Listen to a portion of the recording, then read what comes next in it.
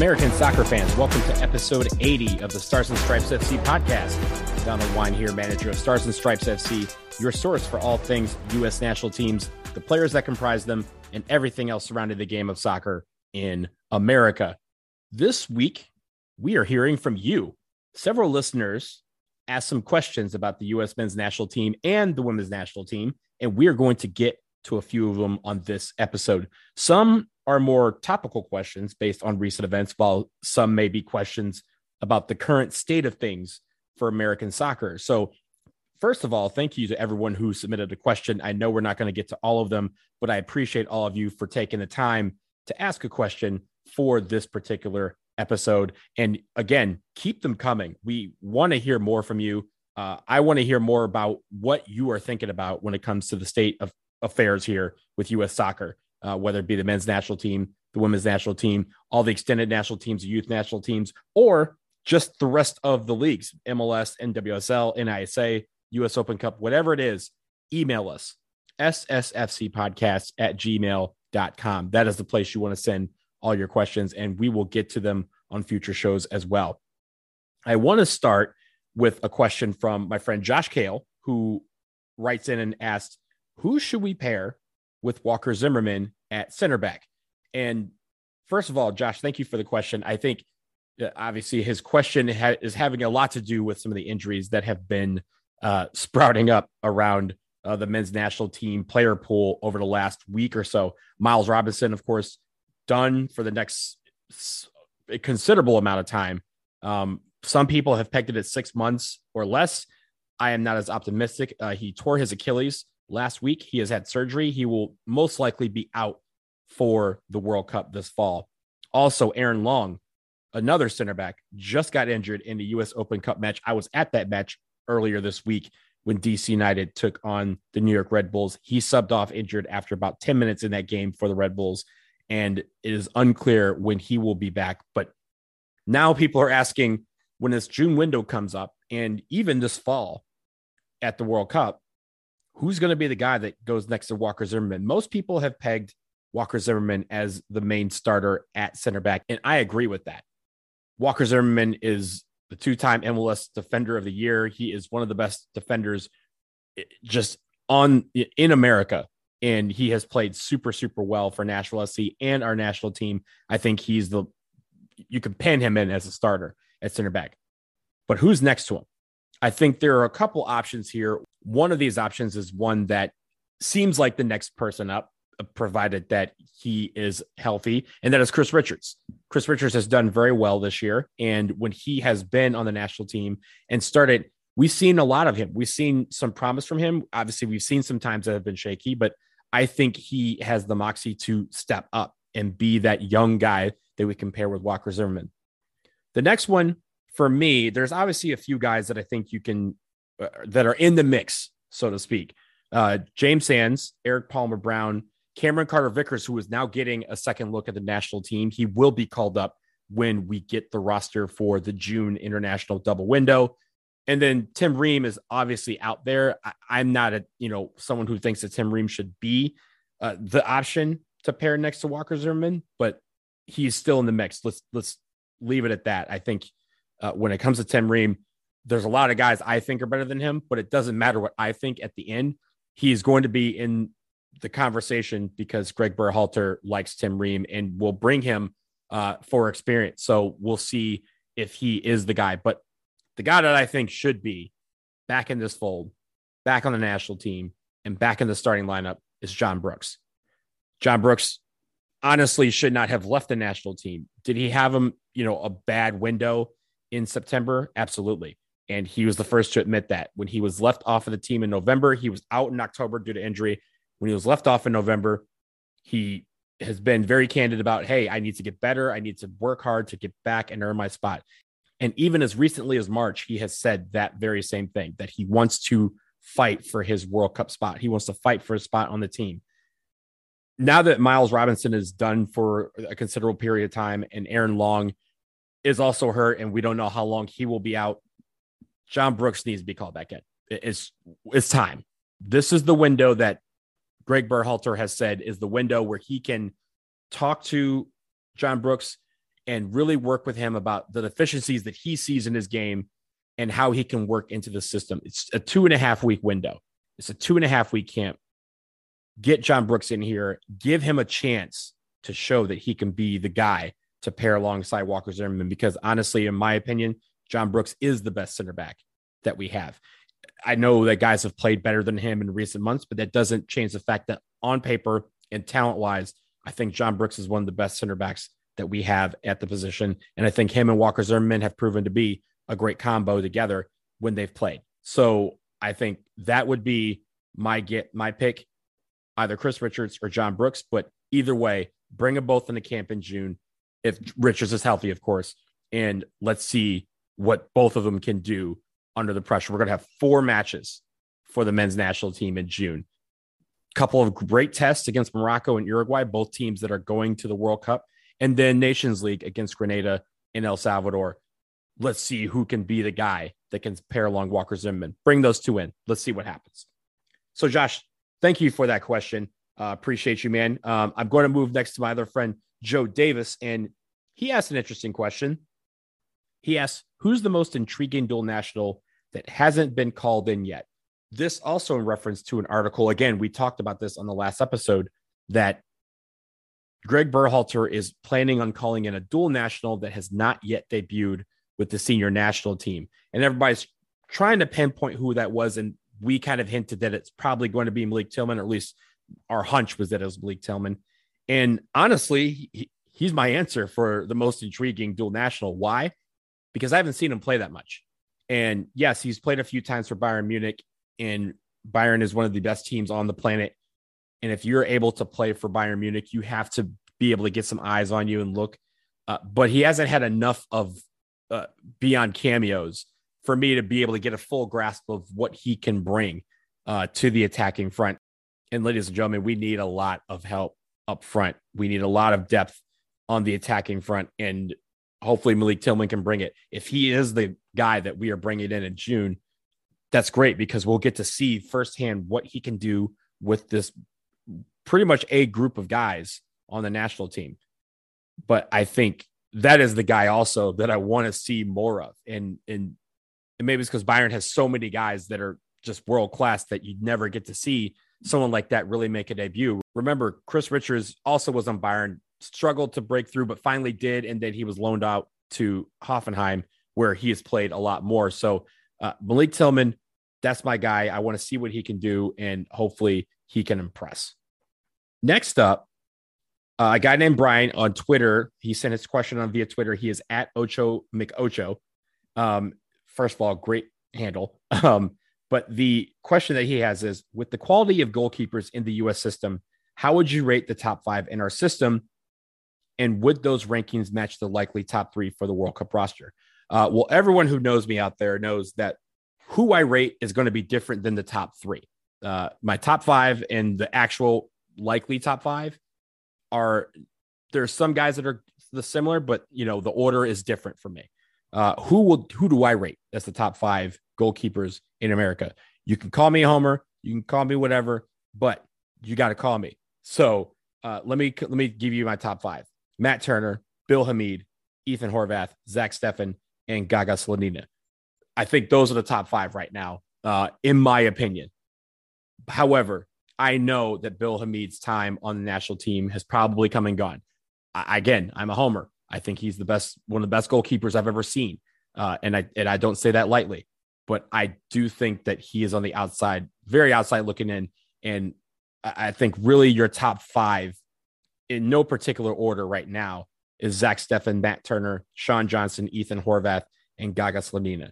I think Zach Steffen and Matt Turner really have to show that despite being on teams where they're not going to play that much, remember, Matt Turner is scheduled to go to Arsenal this summer. Zach Steffen is a backup at Manchester City. If they don't get a lot of playing time, we have seen firsthand goalkeepers who struggle for playing time with their clubs, and because of that, their sharpness dwindles. And you can't have your sharpness dwindle during a World Cup. So hopefully those guys are able to commandeer and figure out a way to get some playing time this fall, whether it is with their parent clubs or on loan somewhere for the fall, just so they can play every single week and make sure that they are sharp for the World Cup. But I think if you have those two guys going, it is a toss-up between who Greg Berhalter will go with in goal. My money is on Zach Steffen for what Greg Berhalter wants, because in the head-to-head, I think there's been only 1 or 2 matches over the course of the last couple of years. And I know Matt Turner really came on the scene last summer, but there's only been 1 or 2 matches where he has gone with Matt Turner over Zach Steffen, and most of that was because of rotation. So when both are available, Zach Steffen is Greg Berhalter's guy. I do think that Matt Turner should be the number 1. I think he has outplayed Zach Steffen on the international level, but I don't think that Greg Berhalter will go with Matt Turner if all things are equal and everyone's healthy when we get to the World Cup. That's just my opinion. I also think that the third goalkeeper spot is going to be down to Sean Johnson, Ethan Horvath, and Gaga Slonina. I do not think Gaga Slonina is that third guy. I think it'll all depend on whether Ethan Horvath can put some clean sheets on the board and show that in Europe that he can be a quality keeper that plays every single week. If he can, then I think he gets the edge over Sean Johnson. If he doesn't, I think Sean Johnson gets the call, and he is the third goalkeeper going to Qatar. Now, keep in mind that Qatar could have 26-man rosters instead of 23-man rosters. In that case, I do think that a fourth goalkeeper will have to be called in. I think they'll require that. And if that's the case, then I think it's Slonina that's on the outside looking in. But he is a bright mind for sure. The thought about him going to Poland has crossed my mind, but honestly, I don't see that happening, at least right now, because he's not starting for Poland tomorrow. He's not starting for the United States tomorrow. So that means he has time to make a decision on what he wants to do going forward. Thank you, Brian, for that question. Really appreciate you sending that on Twitter. Again, Brian is at Ocho McOcho. So I want to move on to the next question, which is from Ray Noriega, and Ray and I go way back. And his question is, if you know Ray and I's relationship, you know that this is something that is more of a joke, but it is an interesting question. Why do they never play important matches in California? Well, keep in mind that Ray is from California and also believes that there's so many matches in California that he doesn't really care how many there, what kind of importance are labeled with those matches, but that the fact is he doesn't have to travel far to get to said matches. But I will say this, Ray, California, as you know, has hosted the most matches of any state. LA has hosted the most matches of any city. And they have just California, the state. And we're not even talking about the whole West Coast, but California by itself has hosted a bunch of important games and a bunch of important friendlies. And the thing I want to, warn people who live out in California who think that, oh, we're getting screwed, we don't get a lot of important games. I think you need to be prepared to hear this. Every game is important when it comes to being a player on the national team. And the players have outright said that fans need to understand that every game for them should be labeled important. Now, if you're talking about competitive matches, look, you've gotten a World Cup qualifier. You have gotten a Copa America. You have 2 Copa Americas if you include Arizona in that. You have gotten a CONCACAF Gold Cup final, and you've gotten a CONCACAF Gold Cup playoff, all in the last 6 years. So this is, I don't know what to tell you. You get a lot of matches. Keep in mind that I live in Washington, D.C. Washington, D.C. has not had a single match in 2 years, not a single one involving the men's or women's national teams. And even if you take the women's team into account, it will be 2017, 5 years, over 5 years since the last time the Queens, the defending 2-time defending champions, have shown up at the nation's capital on the East Coast. So everyone points towards this because this question came up because of all the games that have been going to Ohio recently. And I will say, y'all know I'm from Michigan originally, and I have thoughts about Ohio. I will save them for another day. But I will say this, all of these things are cyclical, all of them. Ohio has gotten a ton of matches. Very soon, there's going to be another crown jewel that U.S. Soccer is going to want to go back to over and over and over again. Austin's had 3 matches in a year when you consider that they're about to get the Grenada match. on June 10th. That will be the third men's or women's match in the span of a year. And the stadium was literally opened by the women's national team just a year ago. So it's all cyclical. There are going to be stadiums that are going to get a lot of matches because of where they are, because they are easy to get to, because they're easy for US Soccer to work with. And the idea is to make it where, yes, I want to see games going all over the place. I want to see matches in places that don't get a lot of matches, but everyone says they don't get a lot of matches, and everyone is lying because everyone gets matches. It's just a matter of the matches that you feel are important are the ones that you count. And honestly, all the players on all the national teams, men, women, youth, extended, every game's important for them. So when you have this discourse on Twitter, make sure you leave that part out. If you have not gotten a match in a long time and you're in a city that should be getting matches, fairly frequently, or at least regularly, or at least occasionally, then yes, shout that out. But the whole, we get a bunch of matches, but they're not important, leave that part out, because that is one way to make sure that you never get a match that you deem to be important. So Ray, thank you for that question. I know what I just said, Ray, is something that you actually agree with. But I do think that question was very important. Keep in mind, again, LA, we talk about LA. LA has had 3 matches in the span of 2 months. They had the January camp, which was in December, and then they had 2 She Believes Cups, which I count as competitive because it is a competitive tournament. So to each their own. Everyone thinks that their city doesn't get matches, but everyone ends up getting matches. It's all a cycle, and very soon, either the men or the women will be coming to your neighborhood. Get ready, because when that comes to your city, guarantee you're going to call it important. We have some more questions to answer, but we will tackle those on the other side of this break. So sit back and stay tuned. This is the Stars and Stripes FC podcast.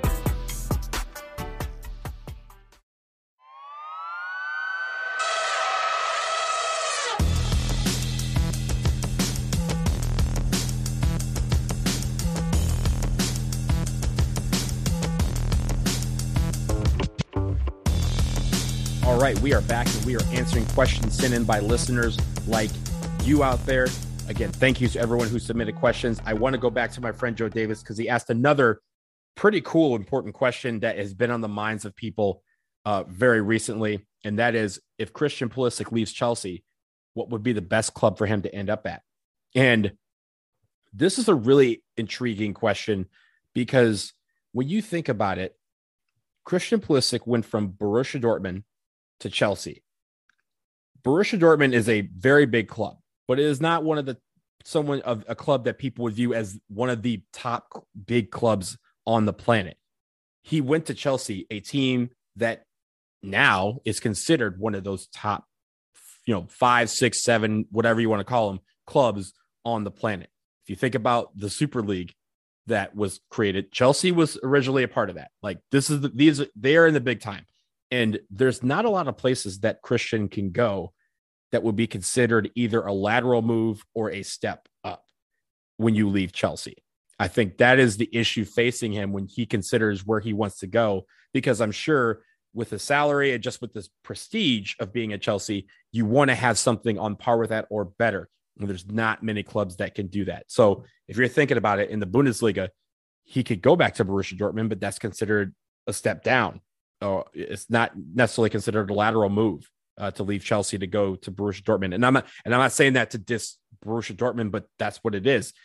Everyone considered his departure a step up in talent, a step up in prestige, a step up in the level of play that he had to deal with. And going back to Dortmund is not going to be another step up. It's not uphill both ways. In the Bundesliga, other than Bayern, there's really no options that would qualify for a lateral move or a step up. In Serie A, a lot of people pointed at Juventus, and that would be cool because Weston McKennie is there right now.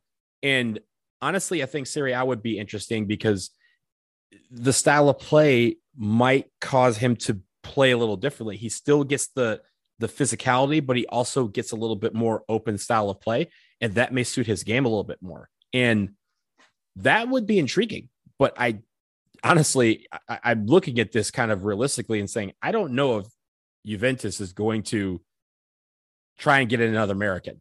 even if it's Christian Pulisic. And also, we've heard talked about Weston McKennie going to the Premier League, to Spurs or to Leeds or to wherever. But we've heard about him leaving. So why would they send him out with the guy that he's trying to pull in is trying to come to Juve? I don't know. I'm not certain that Juve is the best place for him. There's Paris Saint-Germain. That is a level, level up, or at least a level over. But a lot of Americans right now are just having a tough time in France. I don't know if that style of play in France would suit Christian Pulisic and really bring out the best of his game. I think one league that would accentuate his game and really give him a chance to thrive in an open field is La Liga. Yes, there's a little bit of physicality nowadays, but I think they have a more open style of play in that league. But the only two lateral moves or steps up really are Real Madrid and Barca, and neither team really need him. In fact, I will say I'm a Real Madrid fan. We don't need Christian Pulisic. Would it be nice? Absolutely. But he's not playing every day. He's not playing every week when it comes to Real Madrid because they have, 2 or 3 stars and maybe even Mbappe if he signs, all of whom are younger than Christian Pulisic, and Christian Pulisic is not old. So I think that is not a real logistic. I don't think that's a realistic option for Christian Pulisic. But if he wants to go to the league, all the other teams would be a step down. Please don't go to Atletico Madrid. But I think the other teams would really make it where he could thrive. And then you get to this question. We're now back in the EPL. And does he go to Arsenal? Maybe. Does he go to Manchester United? Maybe.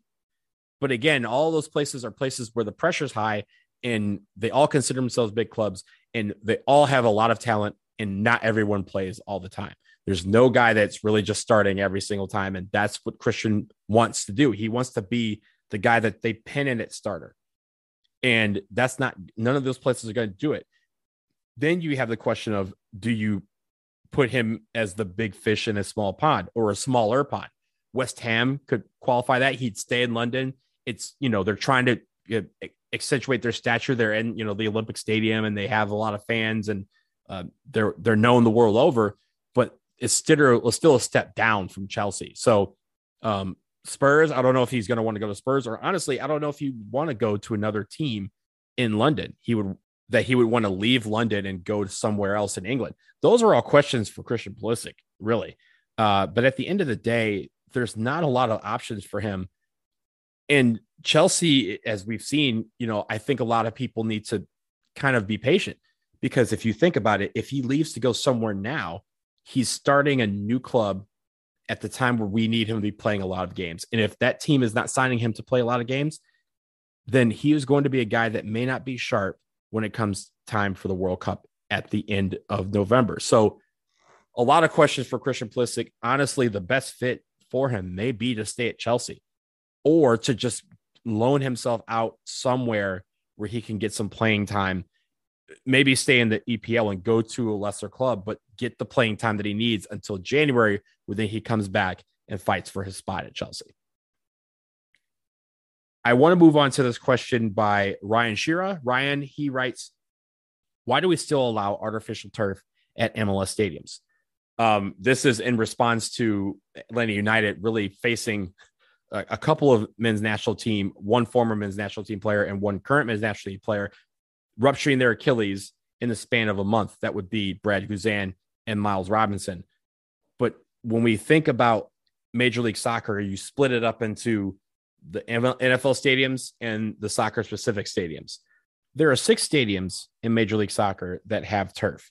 BC Place, which is not an NFL stadium, but it's because it's in Canada. It has a CFL team there. So they are artificial turf. The other 5 are Charlotte FC, which plays at Bank of America Stadium, NFL, Gillette Stadium, which is home of the New England Revolution, Lumen Field, home of the Sounders, Mercedes-Benz Stadium, home of Atlanta United, and the only soccer-specific stadium that has field turf, Providence Park, home of the Portland Timbers. Everyone else has grass, or at least a hybrid grass, which we're not considering for that because hybrid grass is still considered more grass than turf. And I think the problem with those is that really, a lot of these are not necessarily occurring on turf more than grass. We just kind of see it accentuated in the case of Atlanta because they had two guys rupture their Achilles on the turf at their home stadium. But they also had one guy who ruptured his Achilles at their practice facility, which is grass. So it's interesting, Ryan, because I think a lot of people would say, yeah, you don't want to see the guys playing on turf, but turf is not necessarily, leading to more injuries on the average than grass, simply because there's not that many stadiums in the league that have field turf. A lot of these injuries are occurring on grass. A lot of them are occurring on turf. And I think even if it's equal, it may not be the turf necessarily. It may be just how these guys are playing, that the style of play is making it where they have to make decisions really quickly. And one plant here or there, and it definitely doesn't have to be on turf. It could be on grass. If you plant your foot the wrong way at the wrong time, it leads to a bad injury. And we've seen guys get subbed off. I mean, Aaron Long got subbed off at Audi Field. Audi Field is grass. So, guys are getting hurt, and I don't think it's necessarily related just to the turf. I just think that the rash of injuries and the bad luck that a lot of players are having, again, is cyclical. I don't know what is explaining it, but I don't think the full 100% answer is these guys are playing on turf and they shouldn't be playing on turf. So I think when it comes to those stadiums that do have turf, I mean, Providence Park has considered moving to grass, and I think they're heavily considering it now. The stadiums that are NFL stadiums that have field turf, they're not changing it, because until the NFL team decides they want to have grass, they are staying at field turf. And even in the case of like Lumen Field, grass may not work up there at certain parts of the year. So it's going to be turf for as long as we can see. And we just have to be able to get used to the fact that some of our stadiums, we're going to have to play on turf. Some of them are going to have to play on grass.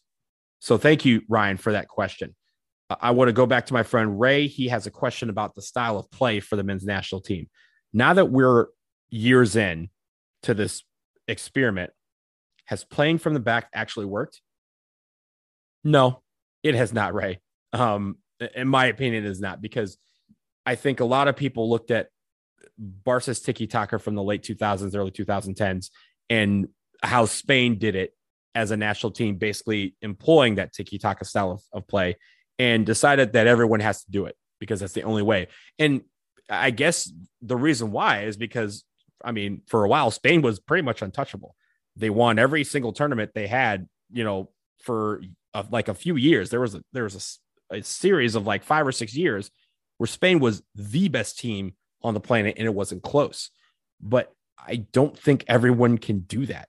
Everyone can't play like Spain. Like, we have to play like we play. And the United States, I feel like people are trying to always adapt our style to something else. And we just need to find our style of play. We're not a country that plays out of the back very well. Very few countries do. I mean, if you think about it, not even Brazil really plays out of the back all the time. It's something that, clubs are starting to do, so guys are becoming more familiar with it. But no one's really like 1,000% well with it. And I think that's the thing is, for me, we're going to a World Cup. We're going to a World Cup qualifier. If we're not 100% ready to do it, then don't do it. You don't experiment on the final exam. You don't experiment at Thanksgiving. I've said it on this show before. And I feel like this experiment was something that we kept trying to do and trying to make it work. And a lot of times it just didn't. MLS teams are trying to do it now. USL teams are trying to do it now, but no one's teaching it at the youth level, and it's got to come from there. But at the end of the day, this could be something that we do 20 years from now. But again, it would start at that youth level and have these players from the time that they're 4 or 5 years old learning how to play out of the back and drilling it home every single time until it registers, and they continue to play that way all the way until they're adult. Right now, that's not happening. We're trying to teach guys who are already used to a style of play how to play something else, and it's just not working.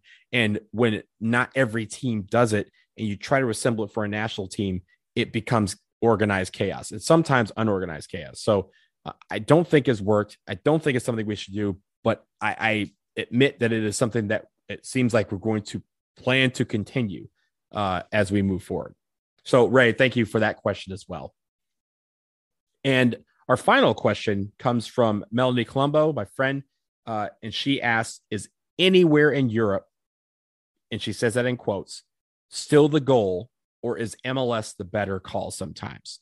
And I think, Melanie, you hit it right on the head. MLS is the better call sometimes. And honestly, for me, I'll offer a take. Playing every week in Major League Soccer is better than riding the bench for almost every team in Europe. End of story. It is. We've seen guys go to Europe and not be sharp, and they lose their place on the national team because when they're called in, they are not sharp. It's incredible how there's some people, a segment of this fan base that still believes that being on the bench and just training at any team in Europe is better than playing every week for any team in Major League Soccer. And that is just not true. Playing every single week anywhere on the planet is better than riding the bench anywhere on the planet. And I mean, if you think about it, we've had guys playing in Mexico every week. We had guys playing in South America every week, and everyone keeps telling them to get called in. But then we see what happens when someone rides the bench for a while at a club and then they come in and they're just not sharp. You cannot, we have a stronger enough player pool at this point that if guys aren't playing well for their club, or if guys aren't even playing at all for their club, that shouldn't mean that they'd be called in because, quote, they play in Europe. It just is what it is. I think an example of that, I mean, not necessarily riding the bench, but at least just not playing well, is Josh Sargent. Like, for most of the year, for 90% of his season with Norwich, he has not played well. And that is not a slight on the guy, because I really like him as a player. But it's the truth. He just hasn't played well for Norwich so far this year. He has struggled in his debut in England. And that doesn't mean that he's always going to be terrible. No, he can improve from there. But right now he's not playing well, which is why he has not been called into this national team, because his sharpness isn't there. His finishing isn't there. Some of the things that he was doing very well at Werder Bremen just aren't clicking right now with Norwich. And that is something that he has to work on. He has an entire summer to figure that out and then get back. And if he starts on a tear in the fall and he's playing every week for Norwich and he's just doing numbers in the championship, then yeah, he can get called in. But right now, I don't think that's a possibility. And I think people have to realize that just because a guy is training at, a big club or playing on the reserves for a club in England or in Germany, that doesn't mean they're one of the best players in our player pool. There are guys who are playing way better, even if it's in a Major League Soccer. In Major League Soccer, a lot of people have to just recognize that Major League Soccer is a lot better now than it was 15 years ago. It's a lot better than it was 10 years ago. It's a lot better than it was 5 years ago. And when people recognize that and realize that, and recognize that almost everybody in this player pool at one point was on a Major League Soccer team or came up through a Major League Soccer academy, then you can recognize that playing every week in this league is just as good, if not better, than playing anywhere in Europe and not getting time during games. So that's how I see it. And I know that's a take that a lot of people probably don't like, but that's what it is. Major League Soccer, I think y'all got to give it a lot of credit. The reason why a lot of these youth players have been able to get to Europe is because of the experience that they got playing every single week right here in America.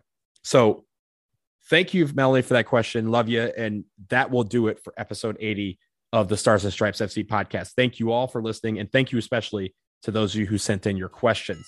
As always, we encourage you to like, subscribe, rate, and review the show. And we're eternally grateful. 5-star ratings and reviews are especially appreciated. Continue to send your questions in. Continue to send your topic suggestions. ssfcpodcast@gmail.com. And we will keep answering them as they come in. Don't wait for a mailbag episode. I want to hear from you all the time. So enjoy the rest of your week. And until next time,